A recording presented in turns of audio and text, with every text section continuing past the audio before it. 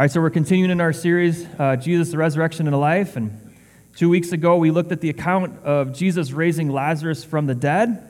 So Lazarus was dead for 4 days in the tomb, and yet Jesus simply spoke the word, and Lazarus came out of the tomb, walks out of the grave. It's an incredible account of Jesus' power to raise the dead, but we saw also it's an incredible panorama of God's gracious loving kindness to all of us, in that Jesus understands us in our weakness, and because he was made like us, and he was tempted like us, and he endured suffering like us. In every way, he's like us, except without sin, right? And after enduring all of that, he gave his life for us. He experienced death for us. That's hard to comprehend. And we learned that through his death and through his resurrection, Jesus has given us access to the glorious throne of grace, and that's an awesome place that we get to go with confidence. Well, last week we looked at the account of Mary, who anointed Jesus and wiped his feet with her hair, and the short episode in John's Gospel contrasts Mary and Judas loved money, and Mary loved Jesus. Remember? And the short episode in John's Gospel, it reminds us that both are remembered in that passage of God's Word for the nature of their relationship with Jesus.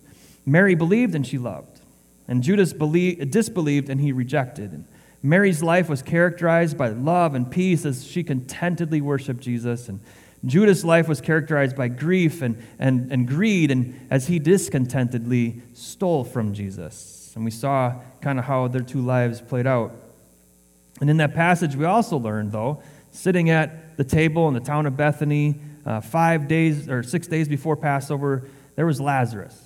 And he was freshly alive from the dead, rejoicing in the life that Jesus had given to him. And Lazarus was living and breathing and speaking and walking and working. And all this was a testimony of the power of Jesus to raise the dead. And Lazarus was impossible to ignore. He didn't really even have to say anything, right? His presence was enough to evoke a lot of responses and to all kinds of feelings as they watched this guy who had been dead, right? And either a response of belief in Jesus or a response of rejection of Jesus. There was no middle ground. It was either belief or rejection, right? And between these two accounts of Jesus raising Lazarus from the dead and then Mary sitting at the feet of Jesus pouring out this oil on Jesus, we find this passage for today. This is a part of John's Gospel. It reads sort of like a novel. It switches back and forth between those who believe and those who didn't believe. And the believers were engaged in festive parties, celebration, joy because of who Jesus is and what he had done. And then there's the unbelievers, and they're full of fear and hate for Jesus, and they're engaged in conspiracies and plots and threats against Jesus because they rejected who he was. And we come to find out through reading John's Gospel that Jesus draws a line in the sand. And everyone must either cross it or not cross it, right? They're on one side of the line or the other. So one side of the line, there's life. On the other side is death. One side is love. The other side is hate. One side, there's Jesus. On the other side, there's self. And the contrast in the passage is stark. There's light and darkness. There's belief and unbelief. There's fear or peace. There's love or hate. There's life or death. And these few paragraphs that we're going to look at today, they highlight the contrast and give background information for what transpires all through what we're going to look at for the next couple of weeks, which is Jesus' Passion Week, right up to the death, burial, and resurrection, right? And this passage sets the context for that second half of the Gospel of John. And there's also a hidden gem of great worth found in this passage today.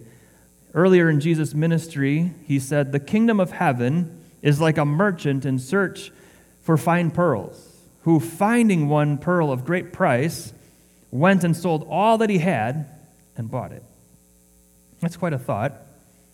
A more modern Jason Knapp version might sound like this: "The kingdom of heaven is like a stock trader in search of a fine company, who, on finding one company of great value, went and sold all that he had and bought it." Think about that. Jesus saying that his kingdom, the kingdom of God, faith in him, trust that he is the ruler of the world, resting in his salvation and provision, and receiving all the grace that he gives us, is worth selling all that we have and giving all that we are for him. The kingdom of God offered to us through faith in Jesus Christ is of great value, enormous value. I'm not sure that we Christians in the West truly understand this, that the kingdom of God is more valuable than any of the kingdoms of this world. I want you to chew on that for a bit as we delve into this passage. So turn with me back to John 11. We're going to begin with John 11, verse 43, just to get a little bit of context, and then we're going to read down to verse 48. So John 11, verse 43, when he, Jesus, had said these things, he cried out with a loud voice, so we're at the tomb of Lazarus, "Lazarus, come out!" The man who had died came out, his hands and feet bound with linen strips, and his face wrapped with a cloth. And Jesus said, "Unbind him and let him go." And many of the Jews, therefore, who had come with Mary and had seen what he did, believed in him. But some of them went to the Pharisees and told them what Jesus had done. And so the chief priests and the Pharisees gathered the council and said, "What are we to do? For this man performs many signs. If we let him go on like this, everyone will believe in him, and the Romans will come and take away both our place and our nation." So Jesus simply says a few words, right? And Lazarus rises from the dead. And he walks out of the tomb. His face is still wrapped in linen strips of cloth. And the Jews that had come with Mary to the tomb, they're standing around and they see Jesus perform this incredible miracle, and they saw what happened with their very eyes. And John says that those Jews who were there at the tomb saw what Jesus did, and there were two responses. Right? Some of them believed in him, which is the only reasonable response. Right?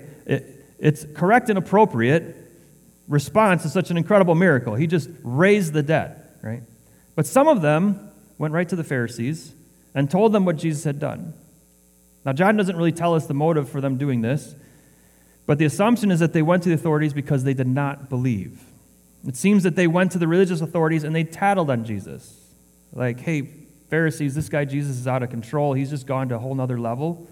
He just raised Lazarus from the dead. We saw it with our own eyes. We beheld the glory of God, and we saw this, but we're not sure how he did that. This is very concerning because he's gaining a following. Many people are believing him, and they're following him, and they think he's the Messiah. You should be aware, and we're wondering if we should follow him or not." The eternal optimist in me says that I could imagine them going to the Pharisees, right, and being with excitement and saying, "Hey, this man, Jesus, is incredible. He's all that he says he is. He's truly remarkable. He's the Son of God. He's the Messiah. He raised Lazarus from the dead. We saw it with our eyes, and we're giving glory to God, and we are wholeheartedly going to follow Jesus, and you should come and join us." But that's not what happened. Not at all. After hearing the report, the religious and political leaders of the day were not having it. Right? Instead of belief in Jesus, they reject who he is. Instead of concerning themselves with the kingdom of God, they're only concerned with the kingdom of this world. Their hearts were hard. You see, John is revealing a great conflict that's going on all around us, a conflict between two kingdoms, the kingdom of God and the kingdom of man, the kingdom of heaven and the kingdom of this world, the kingdom of light and the kingdom of darkness. Jesus talks about this all through the Gospels. And John also reveals the heart of these two kingdoms, and then the responses and the two responses to Jesus. There's belief or unbelief. Everyone is part of one kingdom or another. There's no middle ground when it comes to King Jesus. There's a line in the sand. There's the kingdom of man. We're going to look at that first. And this is characterized by fear, hate, and self-preservation. In verse 46 to 48, we see fear. They're like, "What are we to do?" Right? This is not a question stemming from a desire to join Jesus. Like, how do we get involved here? It's a question of desperation. Like, what can we do to stop this guy? I'm afraid that, they said, if we let him go on like this, everyone is going to believe in him. So fear led to exaggeration. Everyone's going to believe in him. I don't think so. These guys didn't believe in him, right? And neither were the Pharisees and all those who were there. And it's an exaggeration that they're doing. And so Jesus was performing signs, they said. But instead of believing in Jesus because of those signs, the signs were all the more reason for them not to believe, and instead to stop him. Right? They didn't want anyone believing in Jesus, and certainly not everyone. Ironically, they knew that the key to all this was belief, right? But they themselves refused to place their faith in Jesus, and they wanted to stop everyone else from doing the same thing, and so they had to stop him. And they said, the Romans will take away both our place and our nation. If everyone goes after him, the Romans are going to take away our place in our nation. So fear led to fatalism. Right? Rome will come, destroy our place, and what they're talking about is most likely referring to the temple, their holy place of worship, Jerusalem, all that. They're going to take that away, the central hub of all of Jewish life, and they're going to destroy our nation. They feared the extermination by the Romans if they heard of an uprising, from people following Jesus. So the fear that was driving them was that wholesale belief in Jesus would lead to a loss of freedom to worship and to live peaceably, and the loss of their national identity. Belief in Jesus is going to ruin everything. Ironic how the mantra really hasn't changed even today. Just think that Jesus, the one who brings back to life those who are dead, forgives sins, heals the wounded, binds up the brokenhearted, the compassionate God who leads us to the Father's throne of grace, belief in Him is going to ruin everything. Like, really? It's so sad that God's own creation hates Him so much. But lest we become arrogant and think we're so great, what is even sadder yet is that except for the grace of God, that's where we'd all be. The kingdom of darkness is motivated by hate and fear.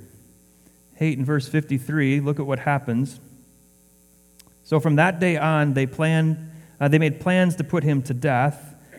Verse 57, now the chief priests and the Pharisees had given orders that if anyone knew where he should be, that they should let them know so that they might arrest him. And then chapter 12, verse 10, so the chief priests made plans to put Lazarus to death as well. Now remember, the folks John is referring to are Pharisees and chief priests. They're religious and political leaders of the day. The chief priests made plans to put him to death, and Caiaphas is part of this plot. Can you imagine the high priest conspiring to put someone to death? Can you imagine a council of pastors or religious leaders conspiring to murder someone? It's ludicrous. These evil religious political leaders put Jesus on the most wanted list. The council made orders known to everyone, posted the wanted signs around town, and then, sent word via social media, whatever that looked like back then. And if anyone knew of his whereabouts, they were to alert the authorities and turn Jesus in. It took on a whole nother level for everybody. Jesus had to go into hiding because he was putting others in danger now, his very existence. If someone knew his whereabouts and didn't disclose it to the authorities, they'd be an accessory to a crime. The corrupt leaders were working the crowd, leveraging the legal system against Jesus. It's pure evil. It's outright hate fueled by fear. Another thing that kingdom of darkness is characterized by is self-preservation. Look at verse 49 to 50. But one of them, Caiaphas, who was a high priest that year, said to them, "You know nothing at all, nor do you understand that it is better for you that one man should die for the people, not that the whole nation should perish." Now, Caiaphas was not really a good man, as we see in this passage. He was kind of curt, dismissive, condescending, rude, and conspiring to murder Jesus and Lazarus, right? He's like, "You know nothing at all." Kind of arrogant. "Neither do you understand what I understand," right? "Here, let me enlighten you with my genius." Nice high priest. Ours is much better. Jesus sympathizes with our weaknesses, and he listens to our prayers, and he understands. That's what I love about Jesus, right? He's better in every way. Caiaphas continues, "It's better that one man should die for the people than that the whole nation should die." Wise political reasoning. Caiaphas was savvy. Sacrifice for the one for the sake of the many. Self-preservation at any cost, right? I can hear the logic. We need to do this, right? Or innocent people are going to die. Our freedoms will be taken away. Rome's going to come in. Our cultural heritage is going to be destroyed. It's our duty. In fact, it's what our religion teaches us, right? We bring sacrifices to the temple, offering an animal in our place, a life for a life.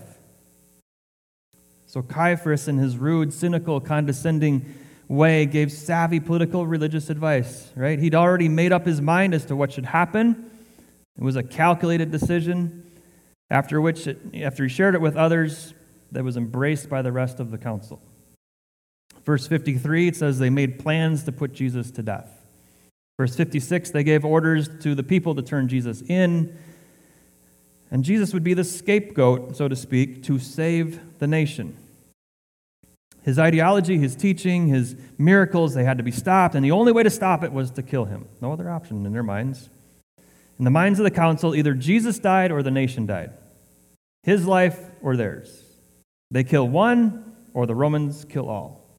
Very black and white. Caiaphas was suggesting a substitution, like the sacrificial system that he knew so well, slaughtering the innocent for the sake of the guilty. He was used to having blood on his hands, though. He'd been sacrificing animals all his life. And this is the mindset of the kingdom of man. Right? The kingdom of darkness is fueled by fear, motivated by hate, saturated in self-preservation. Sadly, the chief priests, religious leaders of the day, they conspired to murder Jesus. And now let's contrast that, the kingdom of man, with the kingdom of God. Right? The kingdom of God is characterized by faith, hope, and love. Verse 45, we see that the Jews that had come with Mary had seen what Jesus did, and they believed in him. And then chapter 12, verse 9, says, when a large crowd of the Jews learned that Jesus was there, they came not only on account of him, but also to see Lazarus, whom he'd raised from the dead. Verse 11, because on account of him, many of the Jews were going away and believing in Jesus. So the people saw what Jesus did, and they believed.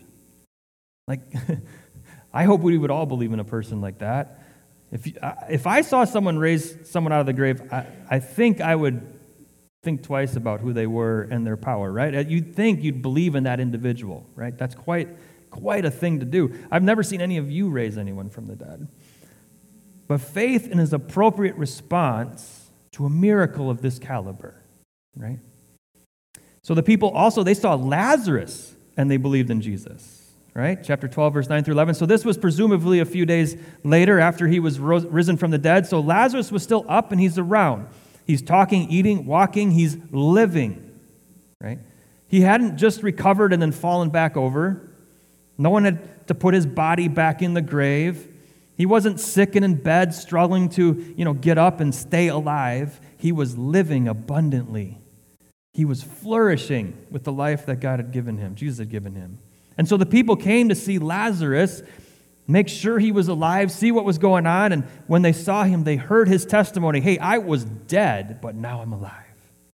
And they went away believing in Jesus.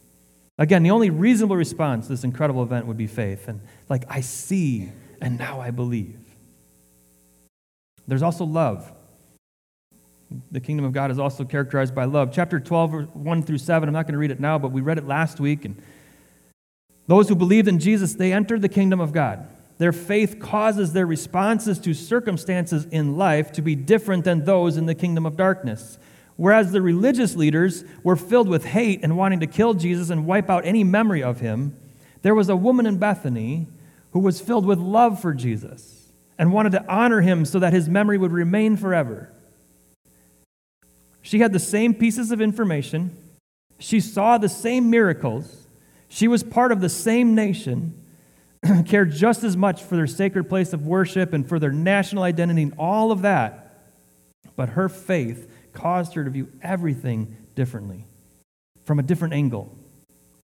Instead of conspiring to kill Jesus or to run for the authorities and tell them where he was, because she was worried about the Romans coming and taking away everything that she had, no, she poured ointment on his feet, a full year's salary at his feet. She knew that he was going to die, and she also knew why. And from faith and in love, she did what she could to honor his death and to demonstrate to everyone how the aroma of his shed blood for the forgiveness of sins was going to fill the whole world. Those who place their faith in Jesus, they enter the kingdom of God, and their faith in Jesus, as Jesus said, makes them whole. Whereas the religious leaders, fueled by hate and couldn't stand the thought of anyone knowing who Jesus was and following him and believing in him and what he'd done, on the other hand, there's dead men who are alive walking around and lepers who were cleansed and throwing parties in their houses, right? All of them loved Jesus and were giving loving testimony of who he was and the power to bring back from the dead that he had and light into every life, and they celebrated that. And this was posing a problem then for the chief priests, and this is why they conspired to put Lazarus to death as well. Can you imagine that?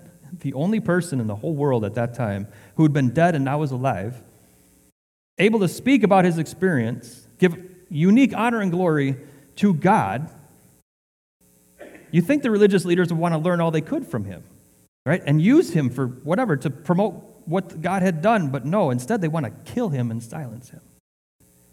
They hated Jesus that much. And now Lazarus was the object of hate as well. The hate is in such contrast to how much love those believers had, not only in Jesus, but in each other, with each other. They loved each other. The third thing about the kingdom of heaven, kingdom of God, is hope. Look at verse 51. So Caiaphas had said this about one man should die for the sake of the whole nation, right? He did not say this of his own accord, but being a high priest that year, he prophesied that Jesus would die for the nation. And not for the nation only, but also to gather into one the children of God who are scattered abroad.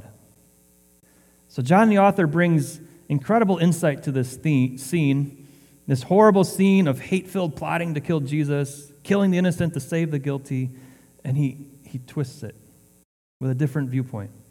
John reveals to us just how prophetic and correct Caiaphas was in his statement that he concluded that the only way to preserve their lives was to sacrifice the life of someone else. Did Caiaphas know what he was saying? According to John, in one sense, yes, but no, right? From a nationalistic political sense, yes, he knew what he was saying, but in another sense, he had no theological understanding of what was going to happen and what kind of a prophecy he was giving. Caiaphas was making a political move. Jesus was making a spiritual move. And John reveals to us a theological truth, a long-standing biblical truth. What man meant for evil, God meant for good. Right? God is sovereign. There ain't no denying it. Which is an incredible truth to see from this short passage, that God is sovereign. He's working behind the scenes in all things to bring about his perfect plan to save the world. And that would be enough to learn from this passage, because that alone is encouraging and enough for us to even go from here. It's a meal we could take with us right here. But like a deep mine full of jewels and gems, there's more to God's word. The deeper you delve into it, the more that you find. And there's a pearl of great price right here. That's super exciting. Because look at what John says next. John repeated the all-important part of what Caiaphas said. Jesus would die for the nation. Jesus would die for others, not for himself. And Jesus' death would be a substitutionary death. If Jesus lived, the nation would die. But if Jesus died, the nation would live. But John doesn't stop there. Jesus' death was not just for the nation of Israel, but for all the children of God who are scattered abroad. In other words, for the whole world. Jesus would die for the nations, not just for one. Jesus' death would be the substitute for every person who ever lived. If Jesus lived, then the world would perish. But if Jesus died, then the world would have the opportunity to live and be gathered together into one entity, that entity being the kingdom of God. And this concept, this truth, is called substitutionary atonement. Big words, substitutionary atonement. Basically, it's an offering a perfect sacrifice for the life of another. The blood of the perfect sacrifice being offered in place of the blood of the sinner. Listen to what Paul said. Turn with me to Romans chapter 5. Listen to what Paul said in Romans chapter 5, verse 18. You can turn there or you can listen along as I read. Romans chapter 5, verse 18. Therefore, as one trespass, or one sin, one evil act, right? As one trespass led to condemnation for all men, and he's talking about Adam back in the garden, so one act of righteousness leads to justification and life for all men. Here he's talking about Jesus. For as by one man's disobedience the many were made sinners, that's Adam, so by the one man's obedience many will be made righteous, that's Jesus. Now the law came in to increase the trespass, but where sin increased, grace abounded all the more. So that as sin reigned in death, grace also might reign through the righteousness leading to eternal life through Jesus Christ our Lord. One sin committed by Adam led to condemnation and sin and death to all men. One act of substitution by Jesus led to justification and righteousness and life to all who believe. Again, there are two kingdoms and only two. You are either in the kingdom of darkness and death, or you are in the kingdom of light and life. And there is a line in the sand, and we all have the opportunity and responsibility to cross that line. But this isn't just a New Testament truth. Substitutionary atonement has been God's plan from the beginning. All the Old Testament sacrifices, if you read through the Old Testament, you're going to see this, and you might wonder what it's about. All of those pointed forward to what Jesus would do for all people on the cross. The Israelites participated yearly in what they called the Day of Atonement. It was a day when the high priest would sacrifice one animal, shedding his blood and offering it up to God as a substitution for everyone else in the nation. Right? The one sacrifice made for the sins of many, one death substituting for the death of all. And during the rest of the year, the priests would be in the temple daily offering sacrifices for the people to atone for their sin. The animal took the place of the one who brought it. It was a substitute for the sinner. The animal took the punishment for the sin, and it died in the place of the sinner. But animal blood never cut it. Animal blood covered their sin, but it never washed it away. And Jesus, the animal sacrifice, was a picture of what only Jesus could do. Only the sinless, perfect blood of the Creator God, come in mortal flesh, could atone for the sins of the whole world. And that's the reason for our hope. In Hebrews chapter 10, the author writes that Jesus offered himself once as a sacrifice for sins. Right? Forgiveness and perfection are available to all those who place their trust in Jesus. If you have placed your faith in Jesus, then right now you are forgiven. Your sins are not just covered, they are removed. You are perfected. You are made righteous before God because the righteousness of Jesus has been given to you. You are also made alive. Colossians chapter 2 says, you who were dead in your trespasses, think of Lazarus, are made alive together with him, right? Having forgiven all of your sins. You're made alive. You're gathered into one. As John says, we're united into one body, the body of Christ. This is, again, an Old Testament concept. This isn't the New Testament thing. Old Testament, Psalm 107, 1-3 says, oh, give thanks to the Lord, for he is good, for his steadfast love endures forever. Let the redeemed of the Lord say so, that he has redeemed from trouble and gathered, listen, from the lands, from the east and from the west and from the north and from the south. That's all peoples. Isaiah talks to this too. In chapter 43, verse 5, he says, fear not, for I'm with you. I will bring you your offspring from the east and from the west. I will gather you, and all the nations will be gathered together, and all the peoples will assemble. If you have believed in Jesus, then you have been forgiven and perfected and given life, and you've been joined into the kingdom family of God. It's wonderful. And this is what John is talking about here. His desire for everyone who reads this is that they would believe and that they would understand that Jesus is their substitute. Have you believed in the good news? That Jesus is your substitute? If not, now is the time. Please see me afterwards. What a glorious hope we have in Jesus. Instead of living in a kingdom marked by fear and hate and self-preservation, we are joined together into a kingdom of faith, hope, and love. And this whole situation that we've been reading about here in John 11 and 12 reminds me of a parable that Jesus told.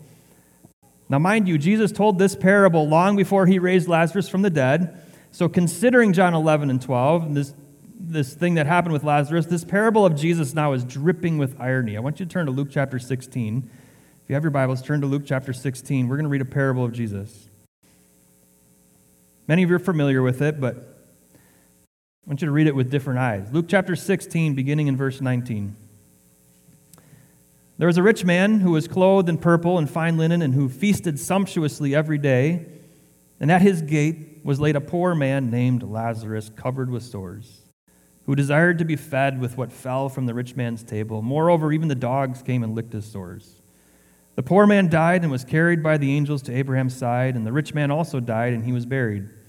And in Hades, being in torment, he lifted up his eyes and saw Abraham far off and Lazarus at his side, and he called out, Father Abraham, have mercy on me, and send Lazarus to dip the end of his finger in water and cool my tongue, for I'm in anguish in this flame. But Abraham said, Child, remember that you in your lifetime received your good things, and Lazarus in his manner bad things, but now he is comforted here, and you are in anguish. And besides all this between us, there's a great chasm has been fixed, and in order that those who would pass from here to you may not be able, and none may cross from there to us. And he said, then I beg you, Father, to send him to my father's house, for I have 5 brothers, so that he may warn them, lest they also come into this place of torment. But Abraham said, they have Moses and the prophets, let them hear them. And he said, no, Father Abraham, but if someone goes to them from the dead, they will repent. And he said to him, if they do not hear Moses and the prophets, neither will they be convinced if someone should rise from the dead.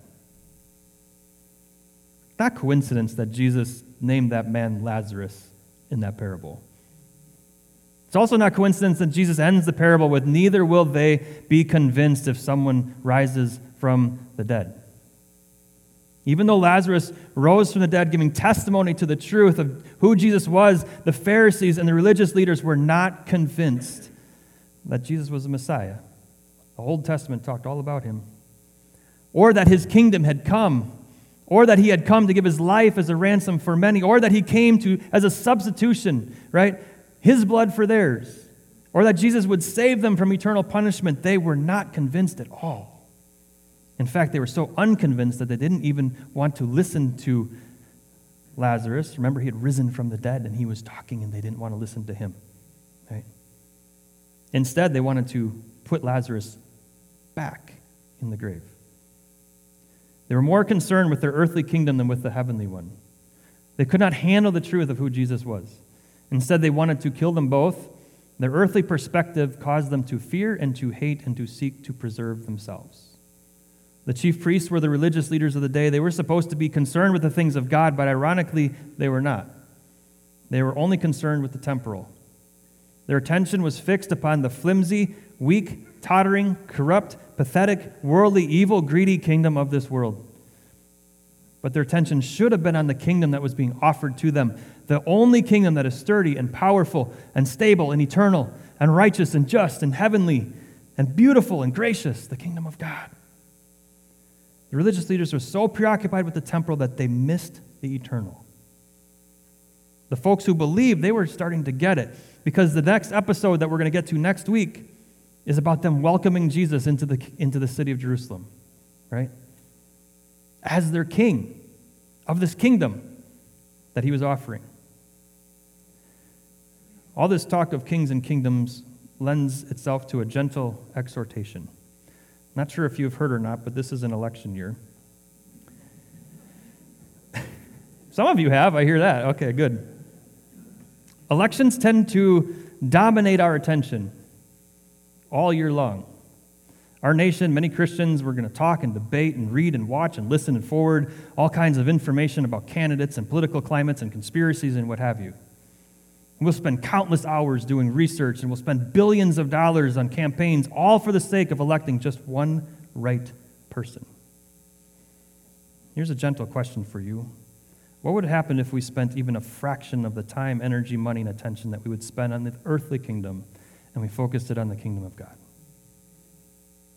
What would happen if Christians spoke more about Jesus and his name came out of our mouths more often than our favorite political candidate? Shouldn't Jesus' name be spoken of from our lips more than anyone else? Because he is the one who substituted his blood for ours, giving us forgiveness, righteousness, life, citizenship in heaven. If this is true, which it is, Jesus is not just the Savior of one nation, he's the Savior of the world, right? He is the King of kings, and his kingdom is the world's superpower. And his kingdom sets the economic standard. And the kingdom of God is the only kingdom that is unshakable. We hear a lot of talk these days about the fear of losing our place and our nation. I wonder how many folks are missing the point of who Jesus is because their hope is misplaced. There's already someone who is our king, and he has already promised that he is preparing a place for us, and it's going to be way better than anything this fallen world can offer. And he's already united us into an eternal and everlasting nation under his banner of faith, hope, and love. You know what happened about 40 years after Jesus' death? These guys were afraid of something happening that happened. Rome came in, destroyed their place, and took away their nation. They've been in Jesus. And then for thousands of years, nation after nation has tried to eradicate the kingdom of God, but none has been successful. It just keeps on growing. 2,000 years later, the church continues to spread, and it is the superpower because Jesus is king. The kingdom of God, like a pearl of great price, really is worth giving up everything we have for it.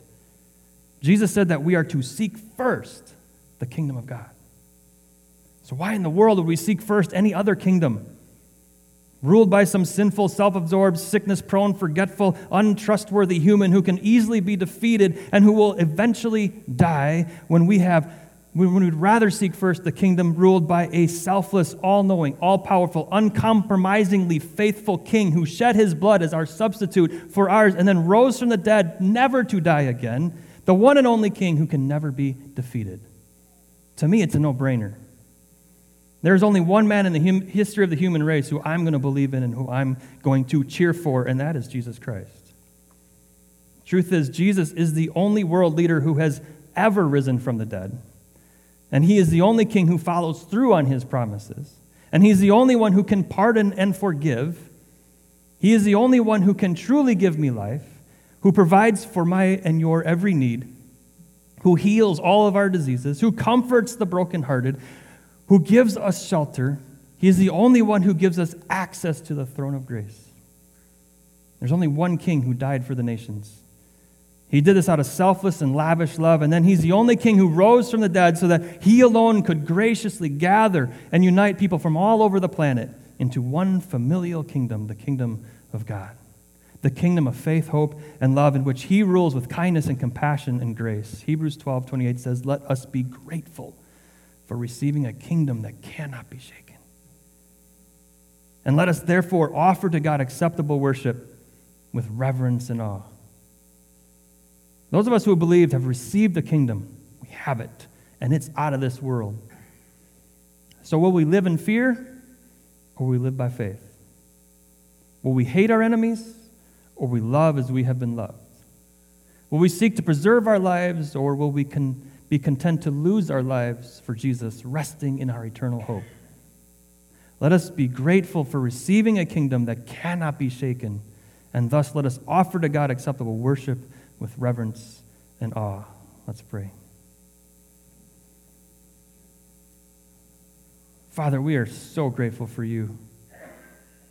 The reminder from your scripture that Jesus did die for the nation, not just for one, though, for all nations, so that we could be united into your family, your kingdom, and receive all the benefits of being yours. Thank you for forgiving our sins, for giving us life, for perfecting us, for purifying us, for giving us your Holy Spirit that unites us in one, not just in this room, but with all those who place faith in Jesus all around the world. Your kingdom is unshakable, continues to grow. That is so encouraging. Thank you that we have this hope, that Jesus is our King. Nothing will defeat him, and we will forever be with him in glory. Help us to live in light of that hope.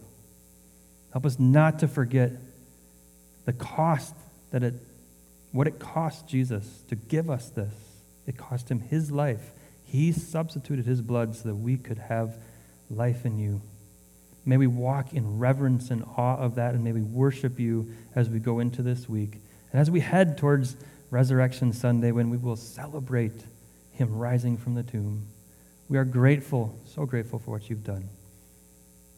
Be with us as we go from here, Father. In Jesus' name, amen.